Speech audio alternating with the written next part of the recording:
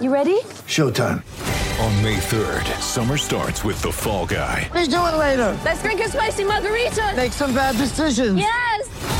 Audiences are falling in love with the most entertaining film of the year. Fall Guy. Fall Guy? Fall guy. That's what the poster said. See Ryan Gosling and Emily Blunt in the movie critics say exists to make you happy. Trying to make it out? Nope. Because I don't either. It's not what I'm into right now. What are you into? Talking. Yeah. The Fall Guy. Only in theaters May 3rd. Rated PG-13.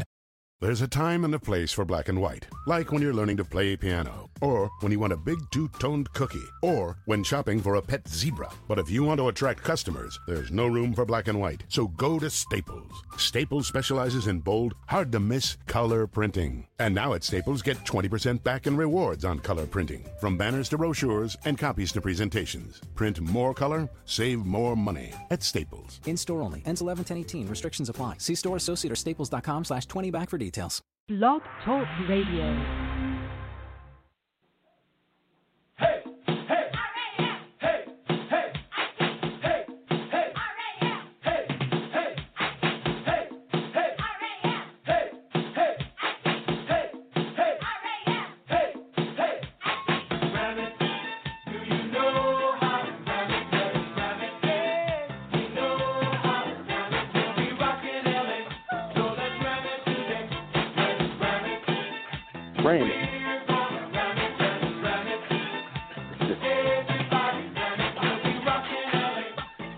Damn it.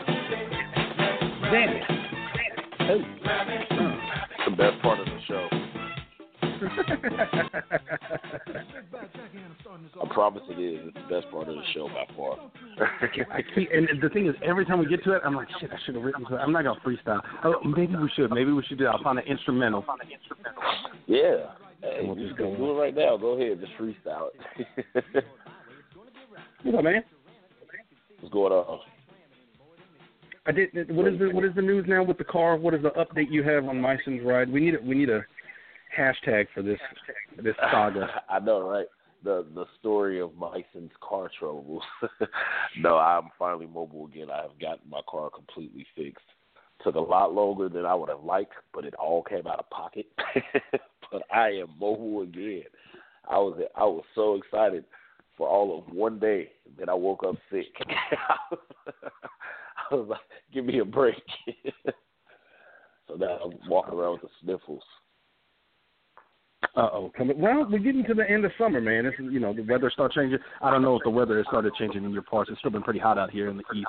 Man, it's been like DC, but once the weather changes, you know it comes. Yeah, it's been like 90-something every day here. Some complete bull. It was like for a week, it was perfect weather. It was like 75, 80 degrees. And out of nowhere, it was like, oh, nope, 95 every day from here on out. Like, what is Our this? official day is Thursday. Our weather flips on Thursday, so I got to – now, I'm glad you got sick, no offense, but it's going to remind me to go ahead and load the hell up on Wednesday. I'm eating nothing but oranges. I'm going to be hardlining airborne tablets or whatever those things are called. I got to get my immune system ready. Man, I've been killing oranges all day and sleeping. That's all I've done. Eating oranges and sleeping like a little baby, for real. But hey, get right, man. Already. Feel good enough to get the show going. Yeah. Well, I mean, it's an interesting show, right? We were recording this on Monday night. The game was last Thursday, so it feels like an age ago. And then you have the NFL weekend that we had. It seems like it was a long time ago. We definitely had a bit of a bye week ourselves. We're kind of on the same schedule as the players. The players have had the past couple of days off, and so have we. But it's interesting because having that time off got a little opportunity to kind of go back and reflect on some stuff from the game, as opposed to having that short turnaround from the game to hopping on the pod. Like this time, it was like chill out. Rewatch some of the game, go over a couple of things like, I noticed more things this time around than I did the first time. So it was good. I think I used the time wisely. What did you do over the weekend with that spare time you had? Well, the good thing was Sunday, for the first time, I watched a lot of other teams' football. I haven't gotten to watch many other teams play, and I spent Sunday, especially the early games. The early games I was watching, it was great, man. It was a great NFL weekend. Did you watch that Jaguars and Ravens game? It was phenomenal. I was like, what the hell is this? Yeah, but I said it last year. I really thought the Jaguars had a shot at turning the corner last year, and clearly they didn't. But, you know, maybe this is the year. It's not so much the offense. That game felt a lot like our 46-9 game, where they were just taking advantage on offense of Baltimore just being too soft. But on defense, that's where I think the Jaguars, they look legit. Yeah, they are. They are. And every level at that. It's not even. They don't have a weak level on that defense. They're good on all three. It's pretty interesting defense. That's a team to look out for the Rams down the line. Which is, it's interesting because they still got Blake Bortles as their quarterback. So it's one of those things where you've got, like you said, they don't have any holes on defense. They have some giant holes on offense, and they have one real big hole. And so it's one of those things where I wonder, at some point, that's really going to catch up to them. And especially if we're talking about them being a legitimate team and going into November, December, you would think that's maybe when they get reminded that Blake Bortles is Blake Bortles. But also, in the meantime, until that game comes up, the Rams are going to have to fix their defense so that Blake Bortles can be Blake Bortles. You don't want to see this guy from this past weekend. You know, the Rams have had some struggles on defense. It's been ugly, very ugly. Very, very, very ugly. And I think that's actually a good leadway to to talk about this game. It was, what's the words I'm looking for? I'm still kind of at a loss for words for how everything played out. It was a true nail biter. Like, it was suspenseful. It had you on the edge of your seat. Like, I feel like, we saw some goods from this. And then we saw some bad from the score. I'm just talking about the score strictly. I would say the good that we saw from the score is this Rams team, anytime, at any point during the past 5 years, 6 years, if that happened any other time where they have this lead going late into the game and they give it up, they probably lose. They probably lose. So you saw that as an improvement, that they were able to hold on. They bent, but they didn't break, which is an improvement on years past. But then the bad side is that they were even in that situation. Man, they made Brian Hoyer look like the all-world quarterback, didn't they? Brian Hoyer lighted us up. It was not a problem about Brian Hoyer, but like what you were talking about with the idea that they won was how close they were to not winning. Right? Yeah, I mean, you're talking about a team with 41 points on the board that once that onside kick, and remember that with the 2-point conversion in the onside kick, if they had made the extra point earlier in the game, that's probably a tie ball game, right? Yeah.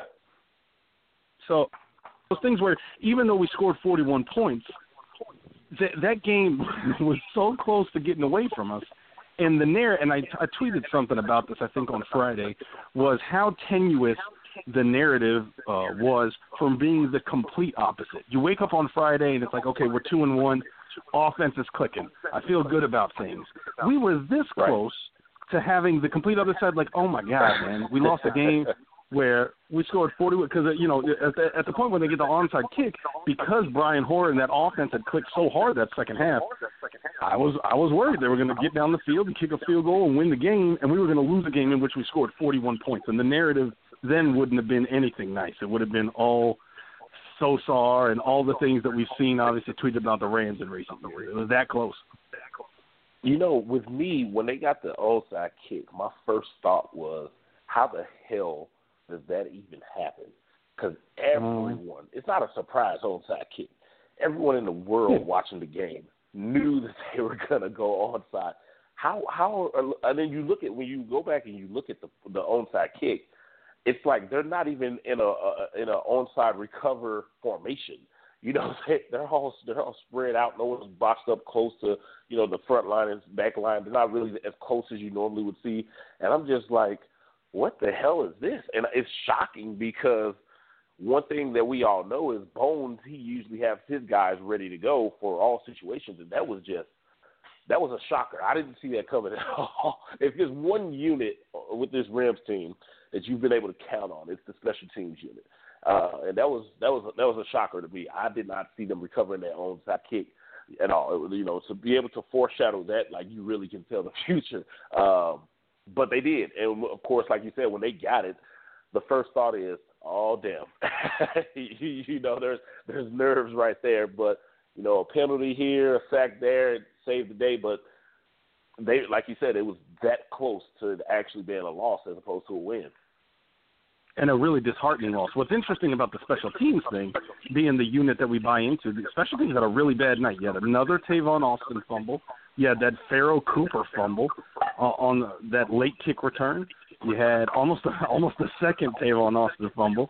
You had a penalty earlier in the game that granted new downs. It was a pretty sloppy game for special teams, and obviously the team as a whole. It's one of those things where moving forward, just like we talked about the idea of, when Robert Woods had a really bad week 2, that he's going to be fine. He's been in the NFL long enough that his days are going to come, and clearly he and Sammy Watkins both had a day.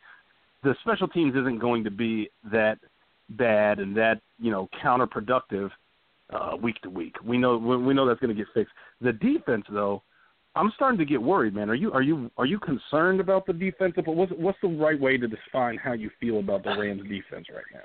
I'm petrified of this Rams defense, and it's not the good way. There's a scared of a defense because you're scared that they're going to absolutely kick your ass, and they're scared of the defense because you don't know what they're going to allow, and that's kind of where this defense is. I mean, it's something. As far as the running game goes, that is something I noticed in week 1 with the Colts. I said it there, like, if they were able to run the ball more, it probably is a different game. It's probably a much closer game. Not saying they would put off the win, but it would have been a much closer game if the Colts were able to run the ball more. But because of the separation of the score, they couldn't. But if you look at the average yards per carry, you kind of look at some of the runs, it wasn't they were breaking out chunk runs, but they were consistently moving the ball. Then you go to next week, and you see it again, and they're consistently moving the ball.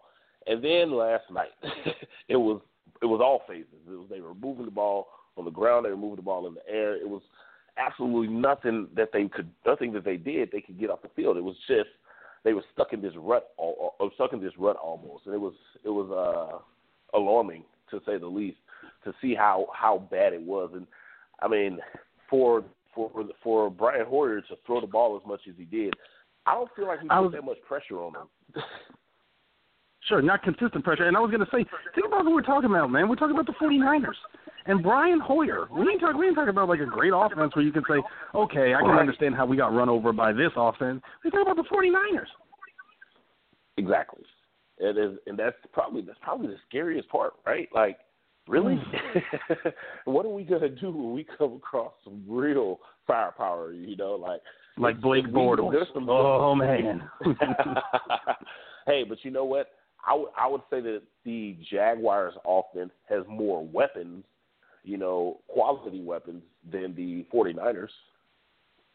I would say that. I wouldn't disagree. I would say this. Anytime you play that way against the 49ers, you're not doing yourselves any favor for any matchups moving forward. Absolutely. And that just is what it is. No, absolutely not. They've dug a hole. I think that they've kind of exposed themselves. And I made a joke, in our our staff chat. I said the Rams are looking like the new Saints. A lot of offense, not nearly enough defense. And it's gonna be interesting to see how Wade makes some adjustments. The good news again, though, is that he has these extra days to prepare for the Cowboys. So having these extra days, seeing how he makes adjustments to extra time to watch film, not on a regular schedule, I'm interested to see how it goes. So far, teams have been stumping the Cowboys, getting them off the field.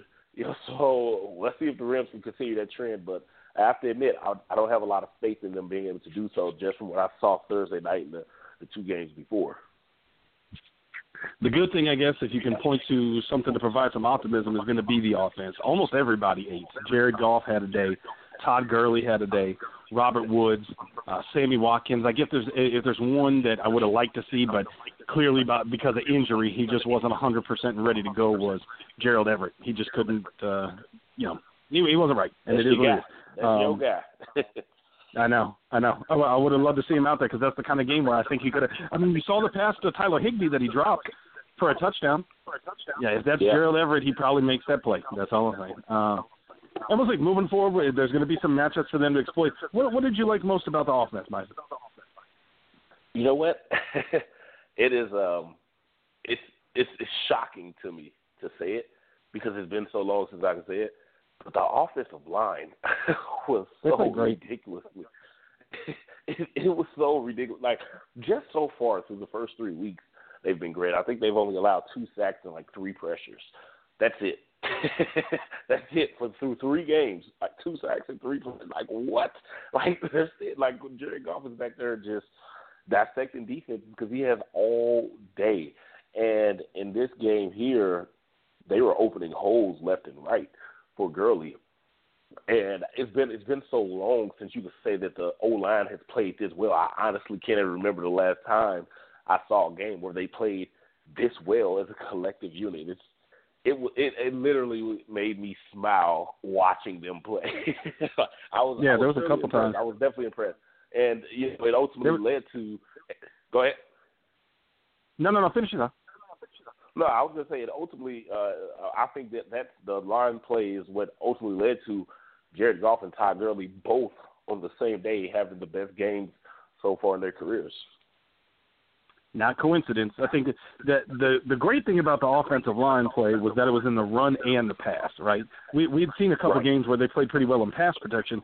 They were working in both facets. And, and especially even when John Sullivan went down, he gets injured in the third quarter. They bring in Austin Blythe, and there wasn't a big drop-off. You didn't see a ton of interior pressure. Really, the main pressure, and Chris Collinsworth pointed it out, was because of Jared Goff's pocket movement. It wasn't because of the offensive line. It's because, Rob Havenstein and Andrew Whitworth were keeping the pass rushers having to work so deep that if Jared Goff stepped into the pocket, he had a clean pocket to work in. It was really a great game from the offensive line. I was going to say the thing that – no, I was just going to say the part, I guess if there's one aspect that I really liked about the offense was Gurley's performance as a rusher. We talked about in week 2 that I was kind of underwhelmed by the totality of his performance, and he continues to make great impacts in the passing game, which is great, but I wanted to see more from him in the ground game, and we got it. That's the kind of game that we need from Todd Gurley, and I think I tweeted in the second quarter where he picked up 4 or 5 yards on the first down, and I said that's all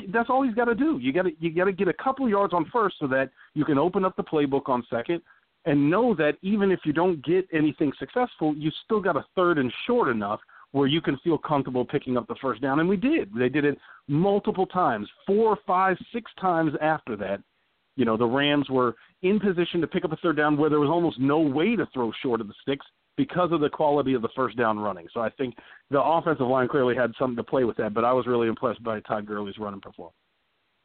You know what? I went back and I counted Todd Gurley's runs. I did 2 different counts. I counted how many times did he have a run of 10 yards or more, and I counted how many times did he have a run of 5 yards or more. And he had 4 runs that were 10 yards or more. None more impressive than the last big one he had, although I'm going to touch on this. That fumble at the end, it was the ground, but Gurley through 3 games has 4 fumbles. He's not off to a good start with protecting the ball. He's had 4 fumbles through 3 games. But that last run, I mean, the only thing I could think of to compare it to when I saw it, and it was immediately the first thing that came to my mind, was sophomore year Georgia Gurley. Early on senior year Georgia Gurley, before he got hurt and the suspension and stuff. That explosiveness that I saw, I have not seen that level of explosiveness from Todd Gurley since college, since before the knee injury. I would say that now, 2 full years removed from it, he's 100% back to having that explosiveness. The way he burst through that hole, and then not just burst through that hole, but then cut it back going across field. The cut was the big one. Yep. Yeah, the cut was the big one. Broke that for a touchdown. Yeah, that was pretty, and that's the first time I've actually seen him do that in the NFL on this level. I have not seen that type of smooth cut without losing any speed, running top end speed without losing any of it, making that cut, changing directions, and going across the field. That's the first time I've seen Gurley do that since he was at Georgia. So I was thoroughly impressed with that run. But he had 4 runs where it went over 10 yards, and then he also had 7 runs of 5 yards, of at least 5 yards. And I was just like, where has this girlie been? They grind it out. That's the money right there. Pop a couple, but then also consistently picking up 4 or 5 yards. That's something that we have not seen, because up until this point, his big games have come when, he has 20 carries for, 80 yards or 20 carries for 70 yards or something like that. And then on that 21st carry, he'll pop a 50-yarder, so it'll blow the stat sheet up. But this is the first time we saw him consistently picking up some tough yards, picking up quality yards, and like you said, getting in a good position on the down and distance. So I was thoroughly impressed with Gurley's running, but I think, like you said earlier, it was by no coincidence that Gurley and Goff had their best games on the same night. Maybe a bit more of a surprise, given how much he struggled last year, is how good Jared Goff has looked through 3 games, and it's just undeniable. Yeah, put it like this: it's probably impossible to point to one thing, whether it's the offensive line, all the new passing targets, obviously a switch in coach and scheme. It's probably impossible to point to one thing and say this is what's causing Jared Goff to play much better. Maybe it's just maturation in his second year. But there's no doubt that all of it as a whole has made him a much, much, much better quarterback to this point than he was at any point last year. You know what? If this is who Jared Goff is going to be in the NFL, it's crazy to say this. And I don't like saying stuff like this because I feel like I'm getting ahead of myself, but because and I'm not intending it to be that way, but I'm strictly going off of what we've seen so far this year. The consistency of it, if this is what he's going to be in the NFL, Jared Goff in 2-3 years will be considered one of the best quarterbacks in the NFL, which is shocking to say, but again, that's if he can maintain this level. But because of how consistent he's played through the first 3 weeks, it's something that you have to talk about. You can't ignore it. You can't just go strictly by whatever happened last year. I, for one, I thought Jared Goff would be better this year, but in no way, shape, or form did I think Jared Goff will play as well as he's playing. And again, it goes back to that word, consistency. I thought we were going to see some of the stuff we're seeing now, but in no way whatsoever that I think we'd see it on the first series, second series, third series, fourth series. I didn't think we'd see it a whole game. I just thought we'd see flashes of it, and then towards the end of the year, that's when he kind of start to really take off going into next year. But this is a pleasant surprise. It's got me kind of wondering, like, if he can maintain this, how good can this offense be just in general? They're with all the weapons. Is obviously already opening up holes for Gurley. The box was as soft as I had seen it. The box was as soft as I've seen it got into the league, honestly. Like, I don't remember seeing this frequently 6 defenders down in the box because there's throwing so many people in coverage because of the pass offense. It's really working out well. The balance of the offense, which is another shocker, because that's something that Sean McVay didn't show a lot of in Washington, but there's been a lot of balance. So I'm interested to see how long Goff can keep this up, because he really hasn't made any glaring mistakes so far, other than that stare down. But hell, I've seen everybody stare down someone at least once, So it hasn't been a terrible big time mistake where you're just like, well, how the hell did he do that? Where you saw those things last year, you have not seen them this year. That's been impressive. One more thing, and I'll give the floor to you. But I noticed this in the preseason, and I was like, I wonder if this is just for this game. And then I noticed it against the Colts, and I was like, he's getting good at it. And then I noticed it again against the Redskins, and then I saw him like really, really using it against the 49ers. But Jared Goff has really changed his cadence. He's really gotten big on like the hard count. I feel like he's been watching some Aaron Rodgers tape or something, but I like that he's adding little things to his game. It's something that caught my eye because he was really hitting it in the preseason. I was just like, okay, that's different. I didn't see that coming.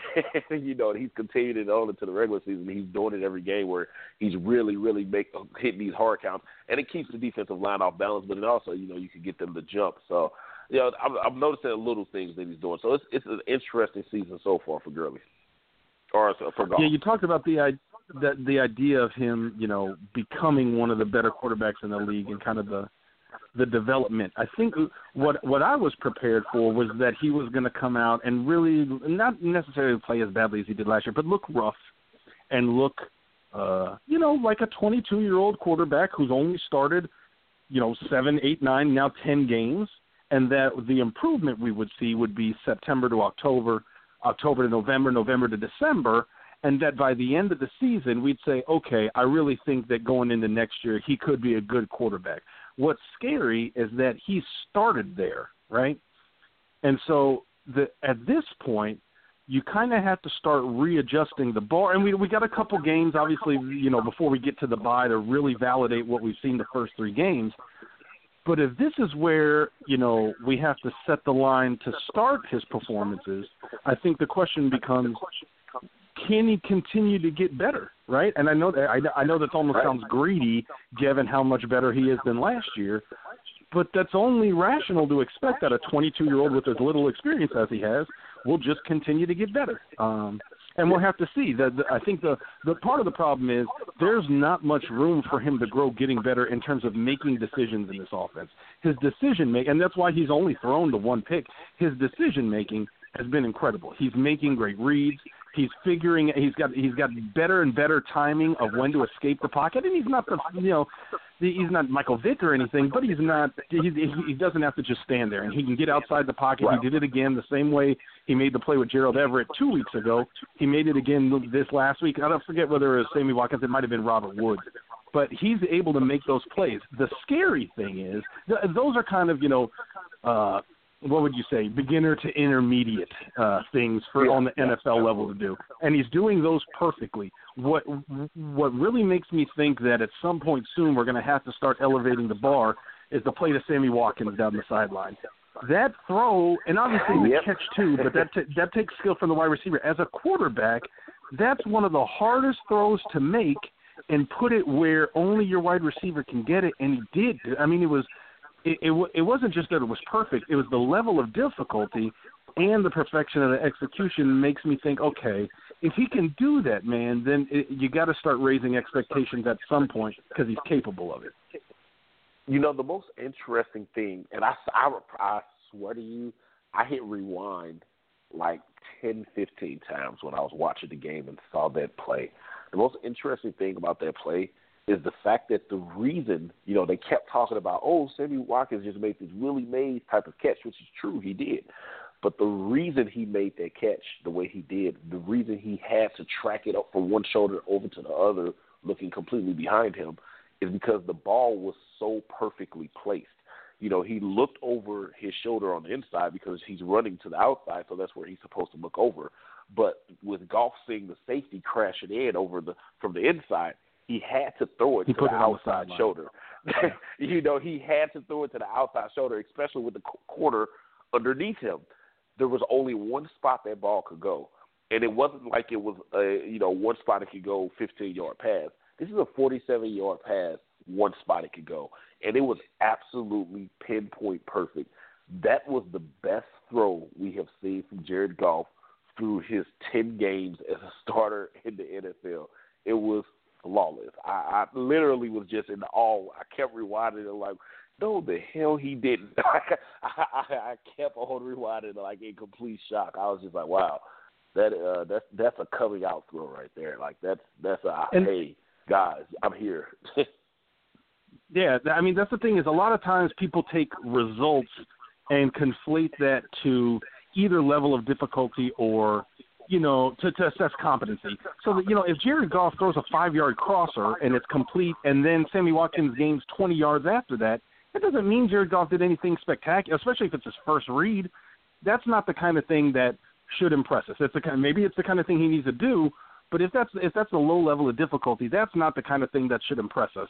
The flip side is a throw like that on a play like that where it's almost impossible to get it just right, and he did. And so that's the kind of thing where if we start seeing that, and here's the other thing to think about is the Rams haven't called for a lot of that kind of aggressive deep field work. I know we talked about, and you and I kind of disagreed. I think it was week 1.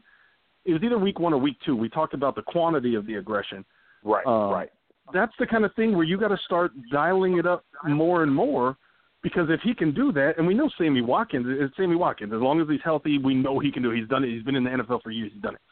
We know Robert Woods can do the thing, and you got to credit Robert Woods. He's been an incredibly physical player, not necessarily doling it out, but what he's had to endure, working over the middle and taking those shots, man. He's been able to get it done. And so the more you see that, the more that I think there's going to be some pressure in between the players and the staff to work in more of that, only because if you're that successful at it, and Jared Goff clearly has been, you got to take advantage of it more. I'm about to say something that's going to piss off almost every single person listening, but it has to be said. I like the preface. of that. I'm about to piss everybody off. I'm about to piss everybody off. Here's an even bigger thing that stood out to me outside of the line and the balance between pass and run that caused such a good game. But there wasn't a Cooper Kupp factor in this game. They actually put Robert Woods in the spot of Cooper Kupp, which taking Kupp out of the game, in my opinion, from what I could tell, it actually forced Goff to spread the ball around. And I think that ultimately resulted in him having the best game of his young career. Because of the fact that he wasn't so locked on to one guy, he was able to go through reads, which he was zipping through reads in his game. I think that's something that hasn't been talked about enough. The way he was going through his reads, there was no hesitation. He wasn't wasting time or anything like that.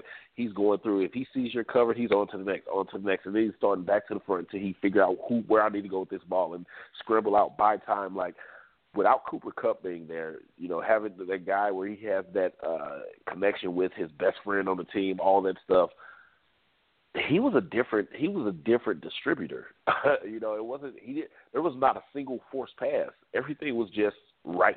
And I think it's because of the fact that Cooper Kupp wasn't as big of a factor in this game as he has been in others. And I think that's one of those things when you think about. Well, and that's the thing is, once you show that kind of versatility, through the first couple games, through the preseason first 2 games, I don't think anybody would have scoffed at the idea that you could have said something like Cooper Kupp is the most valuable component of the passing game, because through the preseason and first 2 games, clearly that was his go-to guy, right? Absolutely. And to have been as successful as they were without Cooper Kupp being the go-to guy should worry our future opposing defenses, because clearly he's just not – it's not like Steven Jackson, 10 years ago. It's not as if everything needs to go through Cooper Kupp. It can, and maybe there are times when it needs to, but it doesn't have to. And I think that's the thing that as I'm trying to recalibrate expectations and those, and moving forward through the season, thinking about this offense, I think that's one of those things where as Goff is making those incredibly difficult throws, and we're using almost the entirety of the offensive depth chart -1, and maybe we should bring him up. I think that versatility is maybe what's being the most impressive. I was about to ask if we left any stones unturned, but I guess we got to make it a weekly discussion point. Tavon Austin, man, what's the right way to put this? I don't even know how to define this. So here's what I will ask you. Imagine there's a Tavonometer in front of you, Mason. I don't even know what the Tavonometer. I don't know what it even measures. 1 to 10, where is the Tavonometer? With Tavon being a factor at its highest quality, being a 10, I would say that he is at a 2 or 3.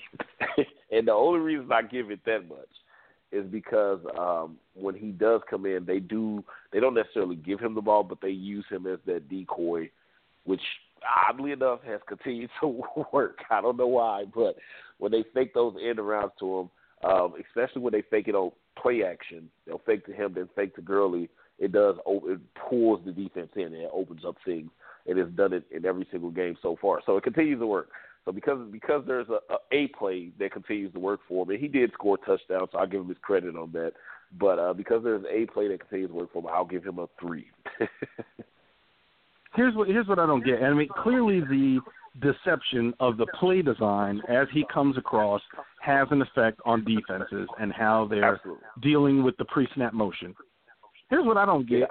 Why would it be any different if it was Pharoh Cooper? Yes, it would.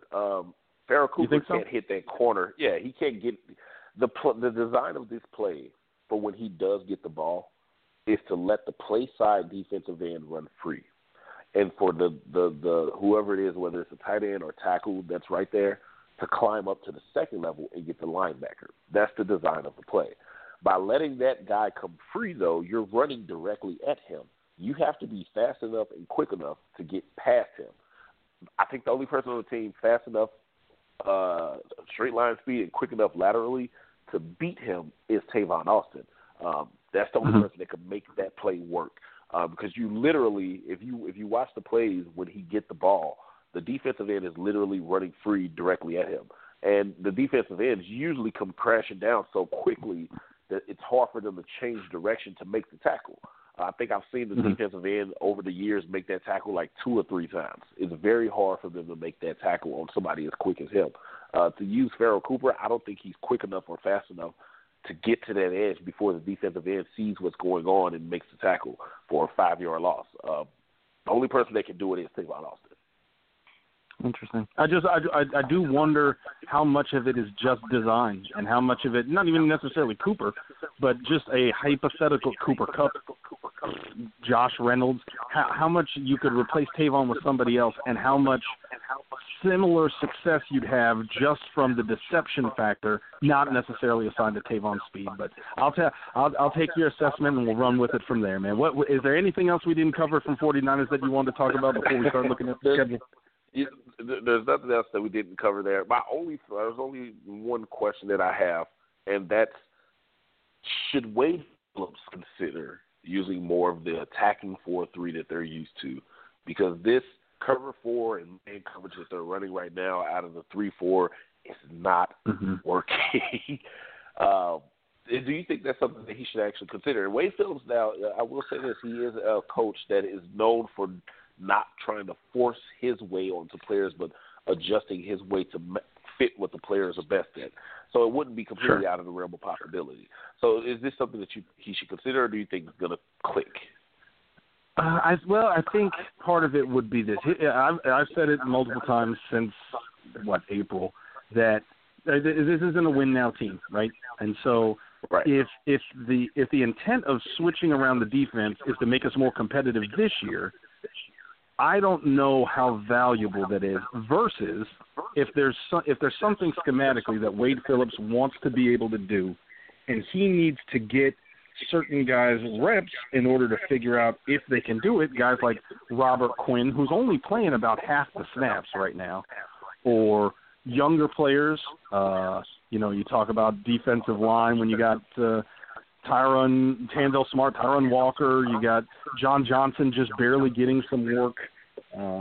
Maybe you're looking at cornerbacks, you're looking at Trumaine Johnson, and now like Troy Hill coming off a suspension. If he's trying to figure out what guys can and can't do, then maybe I can understand him sticking with it, even though it's not successful, because he wants to get a sample size to feel, okay, if I ask this guy to do this, can he do it, and can he get coached up to do it better versus saying, okay, it's not working, we got to switch now because we got to be successful now. Like, I get it. If it's the Rams 2 years from now and we're in October and something's not working, you got to switch it because now you're starting to talk about guys' jobs on the line if we haven't been successful by then. I'm talking about coaching staff jobs on the line. But at this point, I'm still comfortable taking the long view of things. And when you talk about some of the younger players' trajectory and thinking about, okay, is Corey Littleton going to be on this team for the next 3 years? And if so, if he's going to be part of the linebacking core, maybe Wade Phillips needs to give him the opportunity to do some stuff before, we get away from this. But in asking that, is there a reason that you're asking that? Is there something that, you feel comfortable switching to be more successful at this point without putting guys off the trajectory for their careers? Well, no, it's just, we know that this defense was built to be an attacking 4-3, and that's what they've ran for years. Even before Greg Williams got there, they ran an attacking 4-3. That's what this defense is built on doing, and with so many of the same components that they've had over the years still being here, and that's what they're used to running. It just looks like there's extreme struggles running this 3-4 with the cover 4 and the man coverage. It's a struggle. So it's a thought that I had of is this something that maybe Wade Phillips should consider? And again, he is known for making what he does fit the players as opposed to forcing the players fit what he does. So it wouldn't be a complete shock if he did, but so far the results just haven't been good. Prediction of number 2 defense, my ass. it hasn't been good. Not quite. They'll be lucky to be 22 the way they're going right now. So but it's definitely something to keep an eye on moving forward. But definitely, and I guess the one thing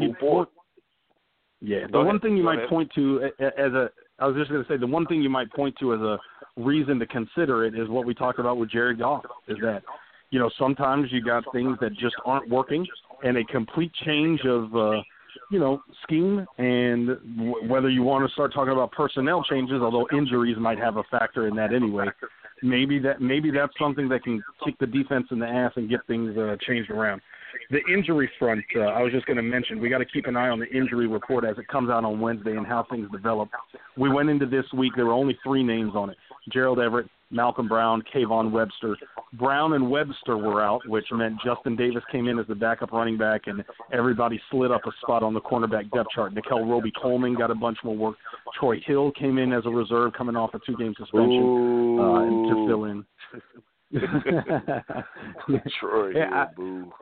There's so many. We live in a world of boos. I said it on Twitter before the game because they were booing when the Cowboys took a knee before the anthem, which whatever. I don't even want to get into it. But just the idea that at maybe 2 to 3 years from now, we're just going to live in a world of constant booing in the background. Wherever we go, you'll just be able to hear somebody booing something, and maybe for you, it's Troy Hill. Anytime you hear that name, anytime you're reminded of it, Meissen will be booing off in the distance. What'll be interesting is this week, we'll have to see with Gerald Everett. You got a bunch of guys. I'm probably not going to remember them all. LaMarcus Joyner went down. John Sullivan, Sammy Watkins. And obviously the guys that didn't make Malcolm Brown, Tavon Austin, Malcolm Brown, and Kayvon Webster. Since they weren't able to play, we'll have to see how much progress they've made. That injury report's going to be a really big one. Is there one injury that you think has maybe the biggest impact, or that you're worried, one guy that you really want on Thursday? Which injury looms largest for you? Oh, man, that's got to be Sammy Watkins, right? It has to be, just considering the game that he had. I mean, it was more than the amazing catch and concentration. It was the way he ran after catching some of those shorter passes. He turned into a legitimate running back, and he was able to pick up, like the touchdown where he actually got the concussion. It was because of the way he ran. He ran furious and angry, and he broke tackles, and he fought to get into the end zone and stretched it out. Like, he played very well, just overall, and the things he was able to do once he had the ball in his hands. You want to see that player back on the field sooner than later. Yeah, I know the 2 big ones probably for fans are either going to be Watkins or LaMarcus Joyner. Obviously, Joyner had a hamstring issue while Watkins dealt with the concussion protocol. The one that I might throw out there, and I know Austin Blythe played good in reserve coming in for him, is John Sullivan, if only because of a center's responsibilities on the line. Yeah, and it's not just that he played well. If we talked about the whole offensive line. The what? I would say he's been playing really well. Like, who saw that coming? He did. Yeah, I mean, his level of play has been great. I think it's just one of those things where because the line as a unit was playing so well, and, knowing the responsibilities of the center to call out protections and some pre-snap stuff for everybody, not just the offensive line, but for Goff too, and knowing that maybe the main reason that Sullivan is on this team is because of his experience with Sean McVay. I just worry that there are some maybe imperceptible things that we might not even pick up on fans that Austin Blythe might not be as good at in that aspect of the game that John Sullivan, because of his experience and his relationship with Sean McVay, that he does seamlessly. Absolutely. Yeah. No, I would agree with that. Moving ahead. 100%. Yeah. Moving ahead, man, as I got the game on mute in front of me, Monday Night Football, Dallas Cowboys, Arizona, locked up at 7. Ditto. 2 opponents that we're going to be seeing pretty soon. Rams travel next week, October 1st, Sunday, to Dallas. Maybe the biggest barometer of where this team's at. I think I'm going to get – obviously, as a team, we start turning in – usually just to let people know, the way it works is, for a Sunday game, we spend Monday and Tuesday recapping what happened. Obviously, a Thursday game throws that off a bit. But then on Wednesday, we start going into preview mode. So come Wednesday, we're all going to start turning our attention to Dallas and thinking about, okay, looking at the matchups. We're going to get injury reports from both sides. We're going to start getting some quotes from the team and – where things are at and all that kind of stuff, and you start thinking about stuff. What do you think about this game, man? Is there one matchup that concerns you the most? Is there one player on the Cowboys that you're eager to see the Rams go up against, or is there something you want to see the Rams do against the Cowboys, knowing it's probably the best opponent that we face?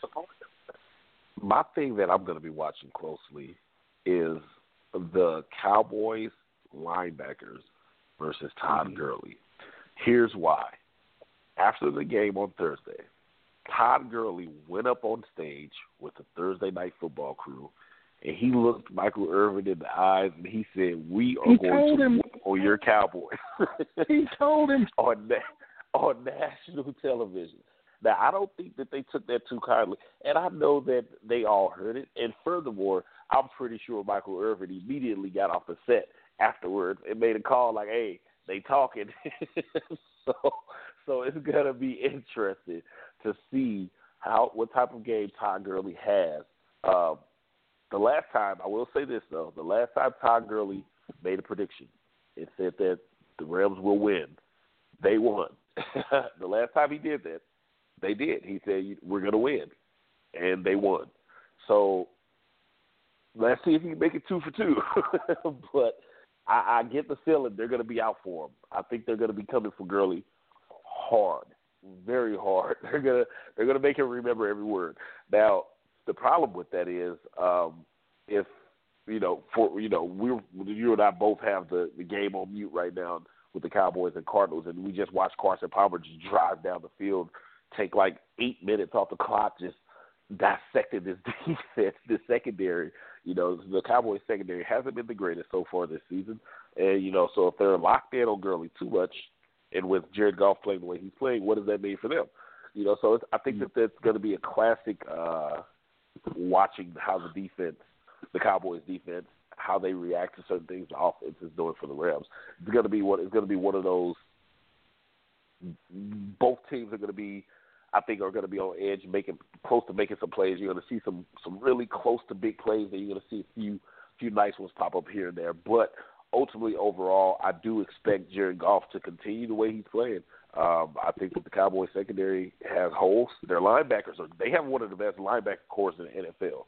That can't be denied. And that's why I say I'm interested in saying specifically the linebacker corps against Gurley. But I do think ultimately that when you come down to the overall defense, I expect Goff to continue to get off. What are you thinking? I don't want to focus on stuff that we worry about, but, the way that the defense played against the 49ers, I don't think that anybody's going to be feeling good taking them against, an offense headlined by Dak Prescott and Ezekiel Elliott. What I think is going to be interesting as a challenge is that I've said this for the last 2 years, the strength of Dallas's offense, to me, is the offensive line. That offensive line is stacked. Even when they lost Doug Free and they plugged in, I forget his name, the new cat at left guard, and they got Zach Martin on the right side between Travis Frederick, La'el Collins as the right tackle. They still got Tyron Smith. There's absolutely stacked up front. And we saw what happened when you get a good offensive line dealing with our rush defense in week 2. Washington, they kept going down the running back depth chart. It didn't matter how deep they went down it. Every single one of those cats carved us up because the offensive line was just eating them. So, you talked about Wade Phillips and switching things around, and maybe if there's something new that he's got for this defense to work on, this is going to be a hell of a test because if you look at the way we match up front, I don't know how many better offensive lines we're going to face than the Cowboys. Getting beyond week 4, we get into division play, man. We got Seattle at home, then we head to Jacksonville, and then we head to London. So you got 2 home games, but only one of them's in L.A. That's the only game, and I mentioned this, I think, when we left Washington, that's the only game in Los Angeles between now and November 11th. So there's not going to be a lot of home crowds for the Rams to lean into for a while. And then obviously after Arizona and London, we got the bye week. So we got these 4 games. I used to talk about old days at Tertial Times. I used to break the season kind of into 4 chapters. To me, it always seemed like there were natural divisions of chapters, depending on where your bye week was. Clearly, our bye week is kind of in the middle of the season, right? It just bisects the game into a 7-game and a 9-game break. It feels like this was kind of the first chapter, right? That the first chapter was you open the season against a Andrew Luckless Colts team that just isn't very good, and before they went to Jacoby Brissett with Scott Tolzien, they just couldn't do anything. And so we handled our business. It was at home. It was the rebirth of the Rams under Sean McVay. Great. So you get a tough loss against Washington. Then you got to go to San Francisco and kind of excise the demons of the 0-28 loss to start off last year. They barely did it. We talked about it, but they got it done, right? The bottom line is they got the win. They're sitting 2-1, and they've got some optimism riding high into the season. This second chapter when we come back and look at this in January, this might be the most interesting chapter of the season, this 4-game run of heading to Dallas, coming back home for Seattle, and then away to Jacksonville, and then taking on the Cardinals in London. What do you think? Is there a game that of the 4 that you're most interested in, or do you have any thoughts on the second chapter as we get ready to start the next 4 games? Yeah, the game that I am most interested in over these next 4 is actually what we talked about earlier, the Jaguars game. Blake Bortles. That Jaguars defense, it started in week 1, watching that defense. They are ridiculously fast.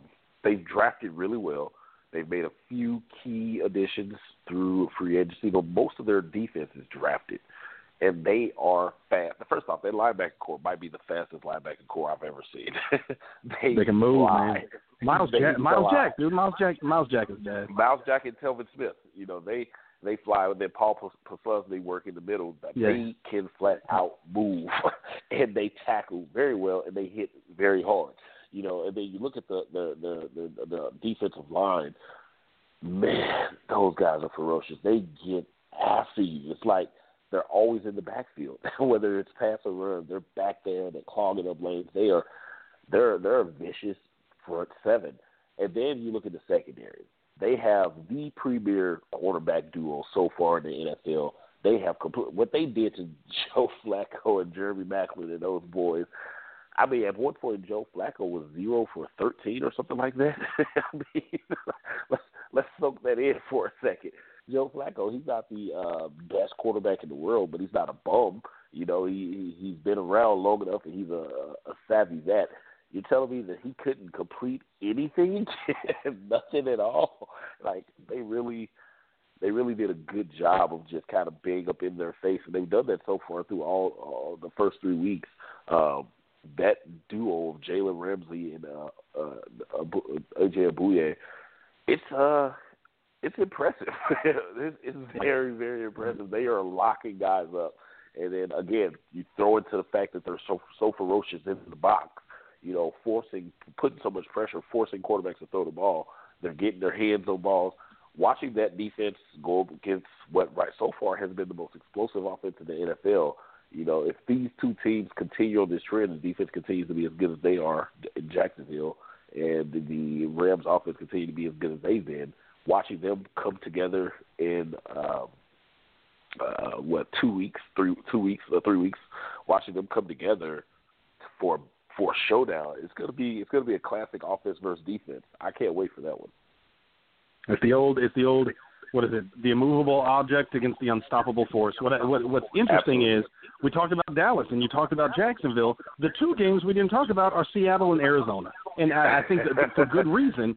What it kind of tells you, well, and that's what one of the things where I say that the Rams aren't really in win now mode. You can see this window in the NFC West starting to open, and I don't know if 2017 is the year.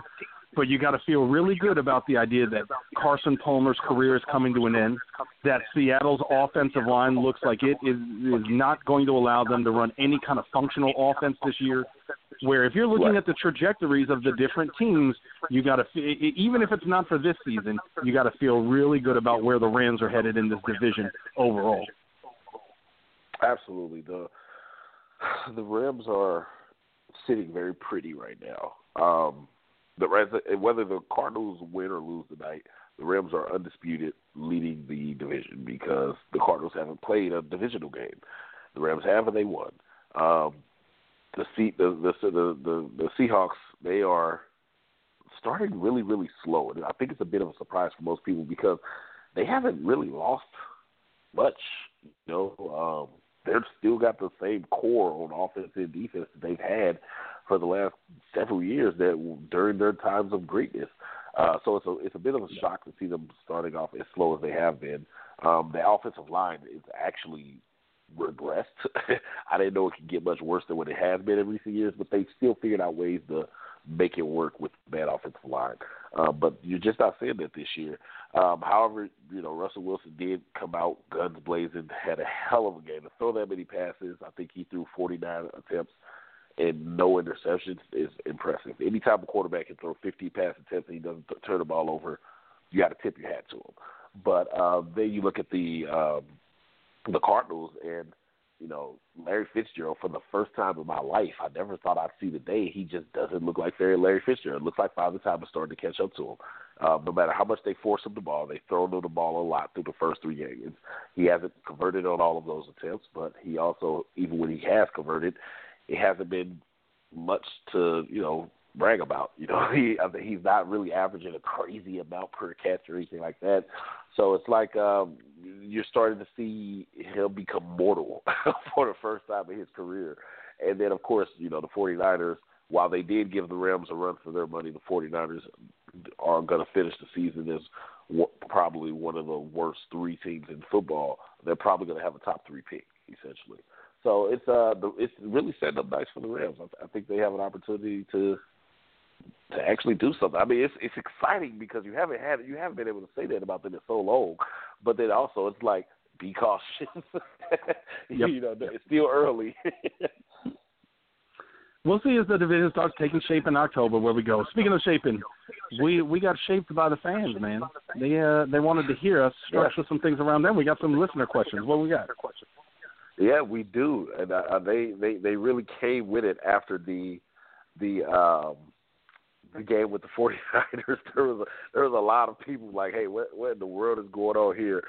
The most common questions that I've seen come up so far has been in regards to the defense. There's a lot of questions about the defense.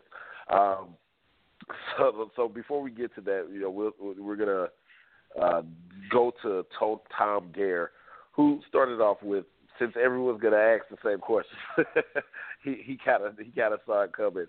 He's one of the first people to get it coming, to get a question out there. He says, since everyone's going to ask the same questions, what are your predictions for the draft, which we talked about a little bit last week. What position do we target on day 1 and 2? Well, that's interesting. Go ahead, Joe. No. What are you going to say? You clearly wanted to get something off your chest. Well, no. All I was going to say is, as far as day 2 goes, it's going to be a long day 2 because we don't have a second-round pick, so we're going to be waiting for the third. So that's it. But, yeah, go ahead. It's all yours. Well, I just think what's interesting is we're talking about a draft in week 3 with roster needs. I think we got to get a lot more football to figure out roster needs. The thing that's going to make it tough is, and this is part of the reason why, if you look at people talking about which teams have the most cap space, the Rams are involved as one of the teams with the most money to spend next year. We got a ton of guys coming up on expiring deals. Trumaine Johnson, Sammy Watkins, Connor Barwin, Alec Ogletree, Dominique Easley, Ethan Westbrooks, Lance Dunbar, Cody Davis, LaMarcus Joyner, Derek Carrier, John Sullivan, Nickel Roby-Coleman, Tyron Walker, Maurice Alexander, Matt Longacre, Troy Hill, all come up on expiring deals. And there's no way to talk about assigning roster needs priorities without knowing which of those guys are going to be back, right? If we lose Sammy Watkins, the need for a number one wide receiver, I could see how that would be our number one need. But if we re-sign him, the wide receiver goes completely off the board, right? So it's one of those things where, without knowing that, I just have no idea. We talk about cornerback with Trumaine Johnson and Nickel Roby-Coleman. If both of those guys are gone, you could make the case that cornerback is the top need. If we sign Trumaine Johnson, I know his comments in training camp were that he feels this is his last year, but if we end up finding a way to make a deal with him, you can probably make cornerback a day 2, day 3 kind of thing. It just depends on what happens with a lot of those roster needs. I think the good thing is, whether you talk about Jared Goff, Sammy Watkins, Andrew Whitworth, Aaron Donald, a lot of your premium positions right now are being filled by guys who are performing very well. Those are the kind of things where quarterback, left tackle, top wide receiver, top defensive lineman, or even pass rush. You're looking at your round 1 pick and saying, okay, I need to spend this on this guy because we're just not good enough at this premium position. Right now, the Rams are looking pretty good at all of those, and so it maybe gives you some flexibility. And I know you talked about not having a second-round pick, but you mentioned this before. Les Snead likes the deal. He's a used car salesman. Come on, baby, let's make a deal. So it's one of those things where right now, where I could totally see the Rams moving back in the first round, picking up a second rounder, maybe making some things. I mean, it all depends on what our personnel looks like when free agency opens. And I mentioned this, I think, it was after the game. I either did it on Facebook Live, I even did an Instagram Live this week, where it's one of those things, I almost want to hold off talking about roster needs until March. Because until we get to that point and we know what these deals look like, it's almost impossible to really put together something that we're going to look back in April and say, okay, yeah, this makes sense. And all I'm gonna say is I 100% agree with you. And the reason being is just we have so many contracts that's gonna be ending after this season. We don't know who's gonna get re-signed and who's not. If it was less, if it was way less contracts, then I would be able to say, okay, I'm a little more comfortable saying because we have, only quarterback and D tackles that we need to look at. I would say, well, one of those 2 positions we probably need to look at in the draft. But because there's so many, the whole defense is probably going to be different next year. Because there's so many, I have to wait myself and see who we resign, which way we decide to go. So until then, it's too hard to answer. I know we talked about it like 2 weeks ago. So next question, Dakota Johnson. I mean, I thoroughly enjoyed reading his questions because he let it rip, and I felt like it was almost like this was your doppelganger or something, your spirit animal, Joe. I feel like Dakota Johnson is your spirit animal because that's who he reminded me of with these questions. Here's what he had. He sounds like he's not happy. Let's hear it. Why are Ogletree, Mo Alexander, Quinn struggling so hard for this Phillips 3-4? How does Troy Hill still have a job? Do you think Tavon is out the door after this game? He didn't say this season. Is Tavon out the door after this game? Trading block, maybe. And is golf playing this well a fallacy or actually real? I'm going to put number 1 to you, man. That's your spirit animal. I don't know what it is. I like it, man. He's passionate. I like it. Let me put number 1 to you. What Ogletree, Maurice Alexander, and who do you say, Robert Quinn? Yep. Why are they struggling so much with 3-4? What do you think? Is there anything you've picked up on that explains it, that can distill it down to something? I will say this. I mean, it's no secret, Joe. You know this, that I have quite a few friends that's with the Rams, and I have heard through the grapevine, Mo Alexander is not a fan of the coverages. He's not a fan of the cover 4. He's not a fan of the strictly man. Those 2 things are not his favorite. So that to me is just he's not bought in.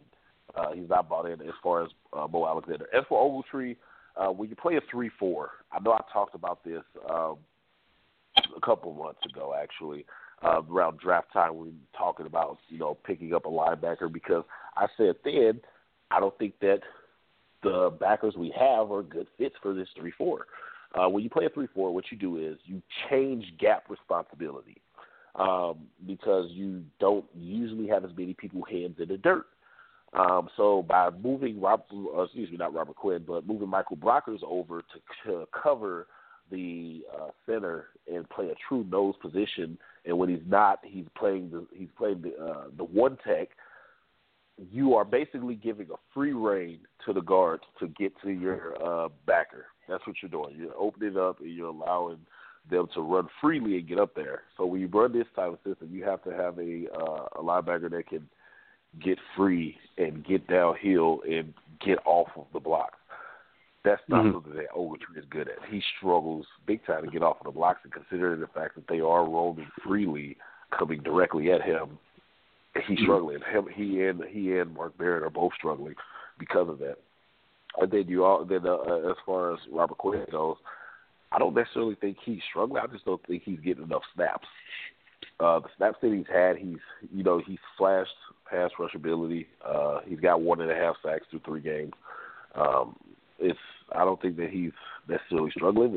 They're really holding him back, and I don't know if he's recovering from something that's undisclosed or whatever it is, but he is definitely being held back more than what I think anyone expected. He's not playing that many snaps. I think you mentioned it earlier. He's only playing about half of the defensive snaps, if that.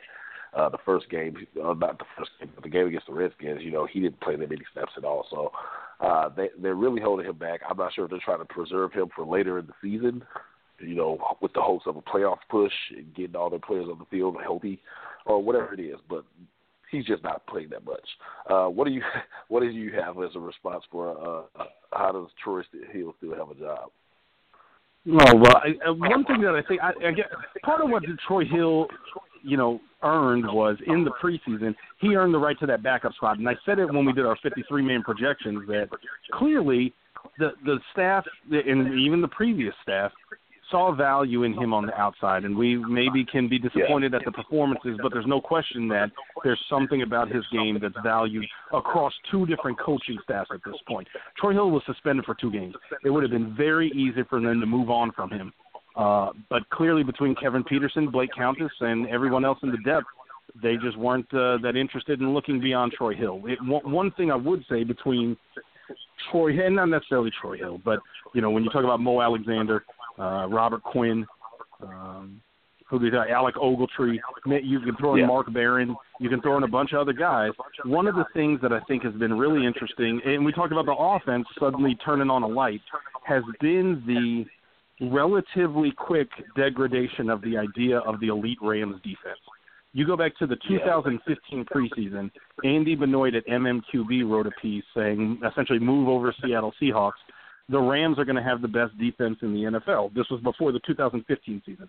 We ended that year 23rd in yards allowed. You can't do that and be called anywhere near the best defense in the NFL. That was 2015.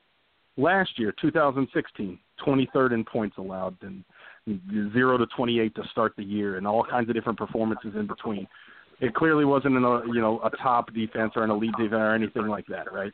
And so now we're into this season 3 games, and everybody's freaking out. I mean, you talked about it.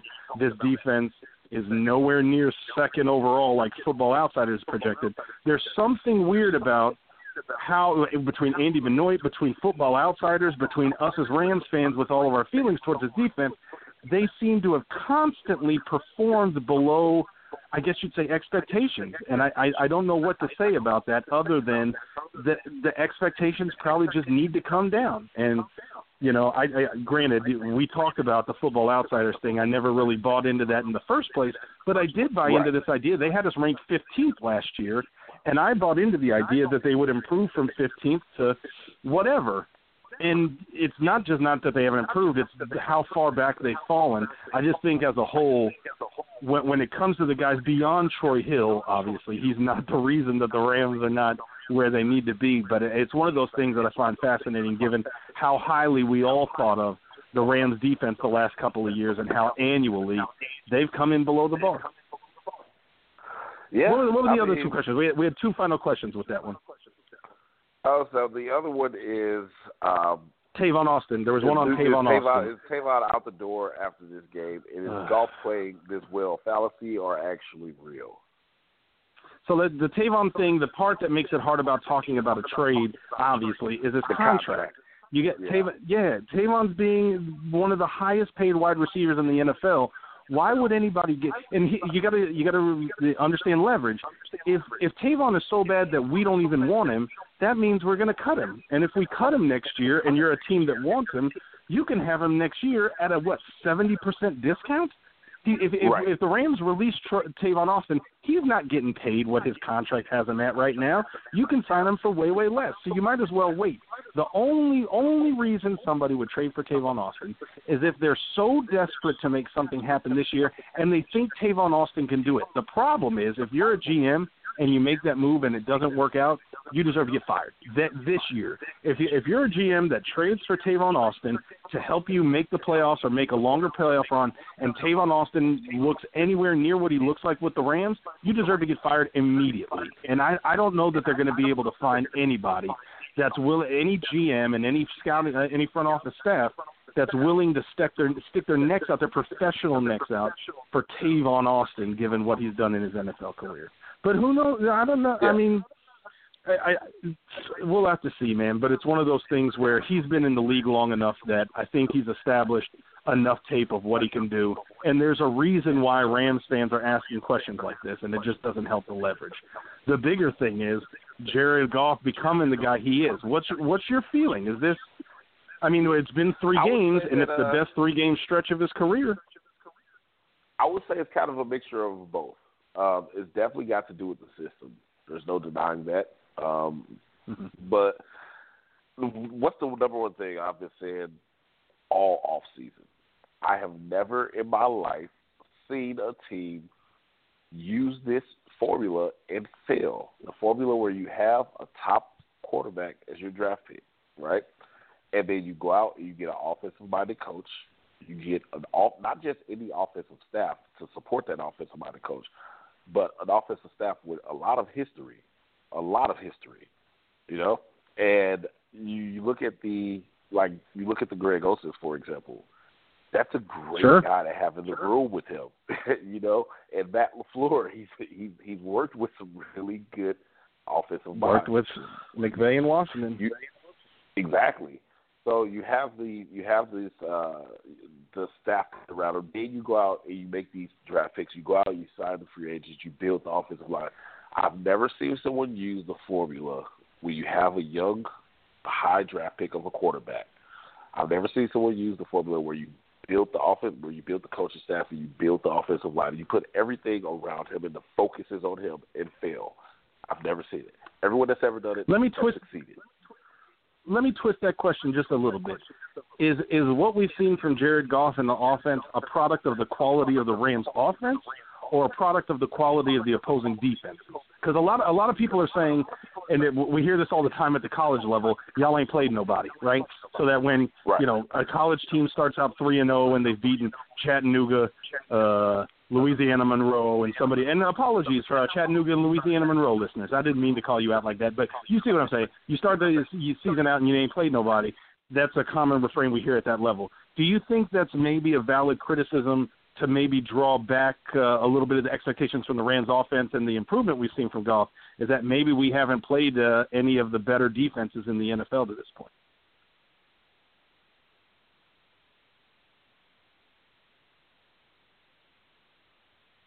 Did I lose you, Mason? Can you hear me? Yeah, now I hear you. I think it's a valid point, but I think because of the defenses that has been played, there's a range of them. We've seen different.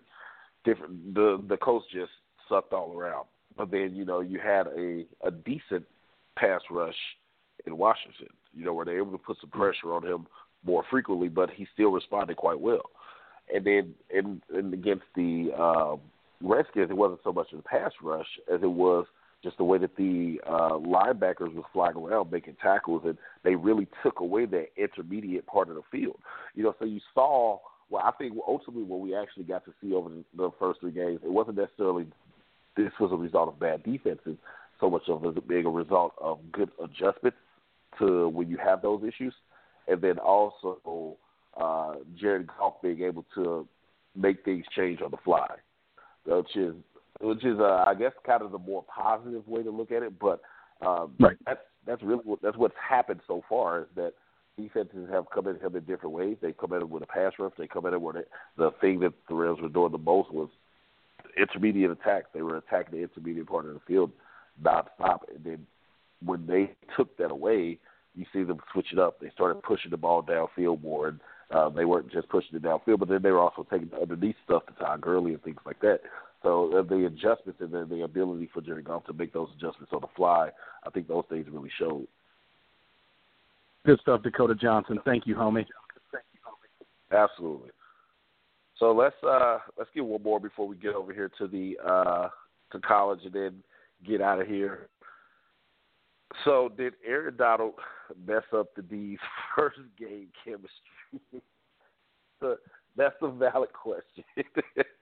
Did Aaron Donald mess up the D's first game chemistry? What do you think? It's hard to buy into that because so many of the members of the front seven are the same that we've seen.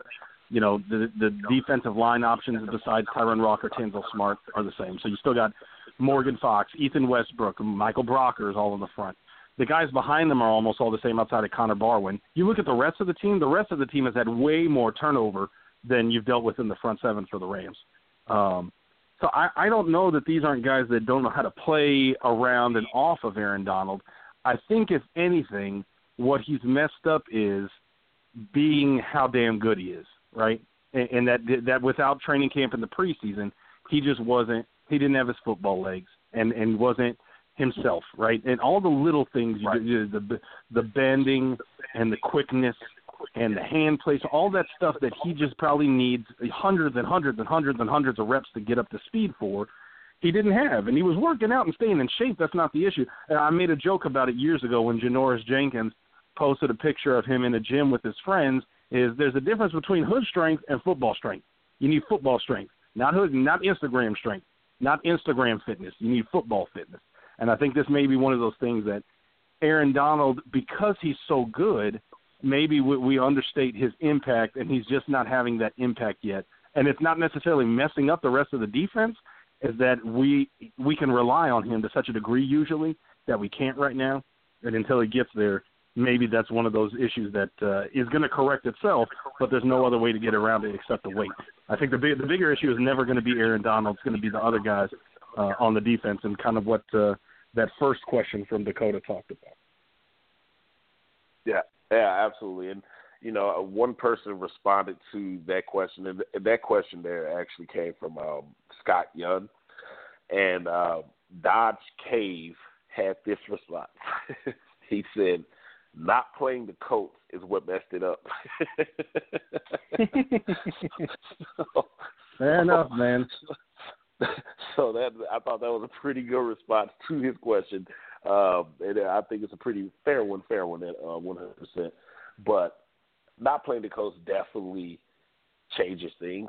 But then also whenever you have a different body in there, you do have to make certain adjustments, especially when you have someone as special as Aaron Donald, because he's not just doing the things that the guys who were in there for him, Tyron Walker, what he was doing was pretty much standard. When Aaron Donald's in there, he's kind of all over the place. Yeah. So it does change things. You're running a bit of a different scheme by having him in there. So it does change things. But then also, it like Dodd said, it's not probably the biggest thing.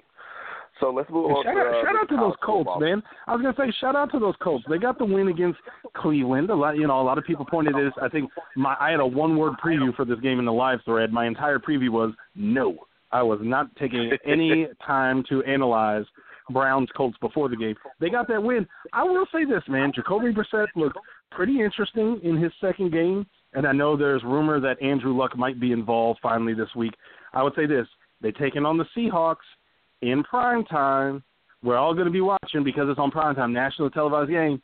I think we're all going to be rooting for the Colts this week. So we can make fun of the Colts all we want. But come Sunday night, is it Sunday or Monday? I think it's a Sunday night game. Come Sunday night, I think Rams fans and Colts fans will be one big family, one big anti-Seattle family. Gonna unite 100%. So what do we got for college? Ooh, what a weekend, man! where to start? One of the things that I think has been interesting is how quickly we got into this middle of the schedule where you lose a lot of the great, and especially because now in the modern age, the early scheduling is so packed that you start to lose that, and you get a week like this where College Game Day decides to go to New York because why not? There's no great games that we need to be present for. You got, Alabama playing Vanderbilt, OU playing Baylor, which was a much, much closer game than it needed to be. USC playing Cal, Washington, Colorado. You don't have any ranked-on-ranked matchups outside of, Mississippi State, Georgia, and nobody predicted that was going to be anywhere near the game that it was hyped up to be before the season. Of course, when you get a final score of 31-3, it leaves you just saying, yeah, this was not the week for anybody to get excited. But I think from a draft perspective, a lot of times that's where when we get to next April, next March, next February, we look back at some of these performances and could say, okay, here's a guy that, I really like for the Rams because of what he did in this otherwise unspectacular game. And there just wasn't a lot. You had TCU, Oklahoma State. That was clearly a big game because it's 16-6, and TCU pulls off the upset. And we've talked about Oklahoma State's offense. They were not the problem. Right. Mason Rudolph threw for almost 400 yards, scored 31. They did the opposite of the Rams. Rams scored 41, almost lose. Oklahoma State put up 31. James Washington had 153 receiving yards. They did lose. And but it's one of those things where we had over 100 yards yet again. So the offense was good. It's one of those things where I don't know that there's anything I took back from this week, but moving forward, I feel much more interested in Georgia, much more interested in TCU, and much more interested in the Pac-12 overall. I mean, USC hasn't looked as dominant as a lot of people thought, and I think there's a door open there that's starting next week. They play Friday night against Washington State, 16th in the country, and the USC's got to go up to Pullman. I don't know really what I'm taking from the Pac-12, except that maybe it's going to be a little bit more fun than I was prepared to have it this year. Yeah, I would agree. The Pac-12 is it's a bit of disappointment because I think everyone kind of, like you said, was expecting USC to really take off. Right now, though, the way it's looking like the team to beat in the Pac-12 is Washington, not USC. Washington has been the most consistent by far.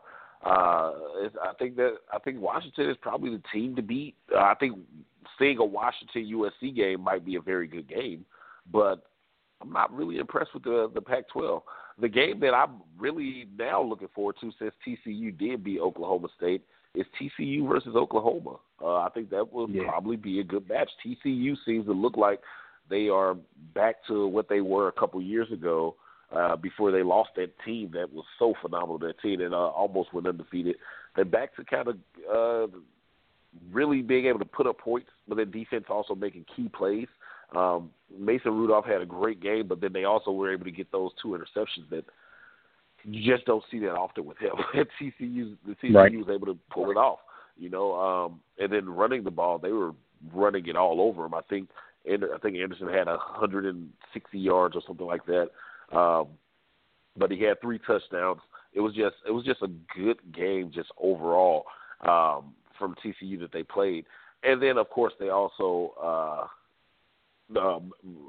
Oklahoma State, they also being able to stick with them. It wasn't just they put up 44 points and blew Oklahoma State out, but like you said, they put up 31 points. So it forced them to show that offense for a longer period than what you normally would see when the team puts up 44 in college. Usually the other team has 10. So by keeping the starters out there, you really got to see how good they really were. And with Oklahoma barely pulling off the win against Baylor, I'm very interested to see what is this game going to be like. TCU, Oklahoma. That's definitely one to keep an eye on. But then also Washington and USC in the future. That'd be a good matchup. But what do you think about the Penn State Iowa game? Saquon Barkley. I watched that game. It's Saquon Barkley. He's bad. Saquon Barkley. Bad. He is he's having a hell of a season, isn't he? I was watching that game live with my wife, We caught that just the fourth quarter. She came in. She usually doesn't watch as much. She doesn't watch football. As much football as I watch, I think I've turned her off of the sport. She came in for the fourth quarter, and she's like, well, who's on? I was like, Penn State, Iowa. She's like, is anybody good? I'm like, yeah, this running back for Penn State is incredible.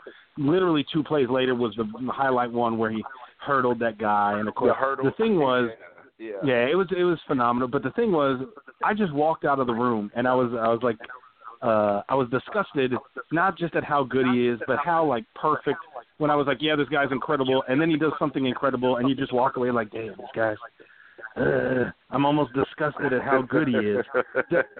The thing that makes it interesting, and I think we just got to wait and see, when you got Todd Gurley, Leonard Fournette, Christian McCaffrey, even Melvin Gordon, I think you got to normalize the value of running backs for teams that want to go in on a workhorse running back atop your depth chart versus teams that are still going committee or even just a light committee with a leader, because Saquon Barkley is probably going to require – I would say this. I would be shocked if somebody doesn't spend a top 10 pick on him based on the way top 10 picks have been spent on running backs the last 2-3 years. I'm totally against it, but teams continue to do it. And if the teams that have gone in on those guys are getting value, I don't see how Saquon Barkley isn't going to be there in the mix too. And something else to take into consideration really quick is that the fact that Saquon Barkley... if Jeff Fisher gets hired. If Jeff Fisher gets hired, Saquon Barkley is going top 10. Yes, he's absolutely. number 1 overall. But Saquon Barkley actually might be the most athletic and physically gifted of all the running backs that you just named. As far as just speed, agility, he's more agile than all of the backs that you just named. Him and Christian McCaffrey, but Saquon's on a different level. Yeah, Saquon's like Christian McCaffrey. He has the same type of agility as Barkley, but then you look at the power. Christian McCaffrey doesn't have that. He has that Todd Gurley, Leonard Fournette type power, but then he also has that agility. But then the straight line speed, they're saying that he runs into 4.3s. It's like, Jesus, dude's just a freak. His game speed is one of those where he's running away from guys. And I don't know if it's as impressive to other people. I don't get how he has that kind of speed for his frame and given the other traits that he has. The third gear that he has is nuts. He might be the most physically gifted of all the backs you just named for the past 3 years. I would say Saquon Barkley is the most physically gifted, and then you added the fact that he just had 12 receptions, so he clearly can receive the ball. I mean, the guy had 40 touches in one game. If that's not a workhorse, I don't know what it is. 40 touches turned into 300 yards. Wow. Yeah. Freak. So what else from the Penn game? State, look forward to see them. You mentioned Pac-12. I just want to mention, Pac-12, former home of which cornerback? Troy Hill. Yep. You were supposed to boo. That was supposed to be the boo. I was trying to say. I got it in. But it was a moment of sadness, and then the boo came. Moment of sadness. You talked about OU Baylor. That one was close. But 2 games that clearly came up sad. Georgia against Mississippi State. Mississippi State coming off that big game at LSU. Lost 31-3 at Georgia. Absolute pasting. And then North Carolina State, Florida State. Obviously, Florida State had already lost to Alabama, but a lot of people figured they would climb up the ACC and get back into the late season. They had a couple easy games, obviously, in this interim where they were supposed to climb up, and then the end of their schedule when they got Clemson and Florida coming late in the season, they thought those would be the big games. They lost to North Carolina State, and that probably ends their DeAndre Francois. I think losing DeAndre Francois might have made a difference. Might have made a difference. It's going to be interesting. Now that they've lost this game, the thing you worry about is a tailspin, right? Yeah, if you're Florida State, they've already gone unranked. They're not ranked for the first time, I think, since 2011. So this is the first time we've seen the rankings come out and Florida State not be in them since 2011. And so what's going to be interesting is when I say tailspin is if it gets worse. I mean, you got Miami coming up, and that could be a difficult game. You got Louisville coming up. That obviously could be. I mean, I know Louisville just dropped, but they still got Lamar Jackson. You could see a serious tailspin for Florida State in a way that we haven't seen. And I just wonder when we start talking about all the guys on that defense, they're all coming to the NFL. That defense is incredibly stacked. whatever is going on with Florida State, and it may just be as simple as DeAndre Francois, but they went into the season thinking, playoffs, one of the best teams in the country. If they get 2-3 losses before we even get to November, how they respond, how much effort and how much commitment are you going to get from a guy? Some of these guys are already sniffing the NFL. How much commitment are you going to get from them on a 2-3 loss team in October and November will be something very interesting that I'll be watching because so many of those guys, they already got one foot in the league. Absolutely. I mean, I think when you talk about sticking with it, I think a guy like Derwin James will, because that's kind of his repertoire. That's in his repertoire. That's what people know him for, is his love for the game, his leadership. But can he really get everyone to buy in? If he does, that would only help his draft stock, because wow, this guy's a great leader. But I don't think they have that guy. I think the last time they had a guy like that was Jameis Winston that could get you to buy into anything. One player isn't going to be enough to hold it all together. And like you said, a tailspin, it looks very possible. Losing DeAndre Francois absolutely killed the morale of that team, and it's obvious. You could see it when it happened. You could see it in this past game. They're not the same team. Some big games this week. We got USC Washington State on Friday. You got Georgia Tennessee. That'll be 3:30 Eastern time, 12:30 Cali time on Saturday. Wake Forest against Florida State at Wake. That might be the game to go. This isn't going to be on national TV to go ahead and check out. Not a ton in the late action outside of the big one, Clemson, Virginia Tech. That'll be a good one to watch. We're coming up on time, man. I can kick you about 15 seconds for final thoughts. Final thoughts, look, very simple. We are moving forward to week 4 already. Man, we're already 1 month in. Like, it's crazy how fast we're going. But we're going to week 4. We're going against Cowboys. Cowboys, 12 o'clock. What is that? Central time, 12 o'clock Central time, 1 o'clock Eastern. Everybody, I think this is going to be the game where we really get to see how good this team can be, because they're gonna. I think it's going to be a bit of a shootout. You got a defense that's struggling. They're going against a Dak Prescott, Zeke offense with a Dez Bryant, which that's the matchup I'm looking forward to, is Dez Bryant and Tremaine Johnson. I think that's going to be a good one.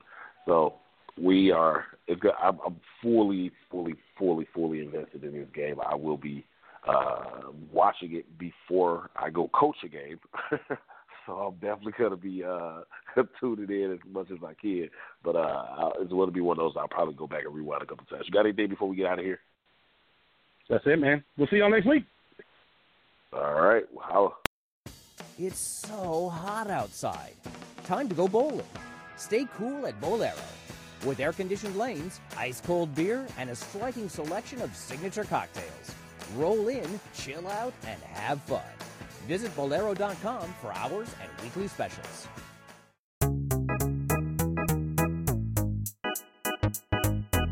Hey, I'm Anil Dash, and I'm the host of a new show called Function from the Vox Media Podcast Network and Glitch.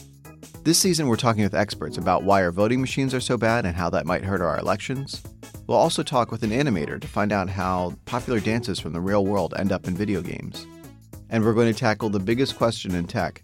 Why do so many celebrities use screenshots from that Apple Notes app to make their public apologies when they screw up? You can find new episodes of Function every Monday on Apple Podcasts, Stitcher, or wherever you listen to podcasts. And thanks to Microsoft Azure for sponsoring Function.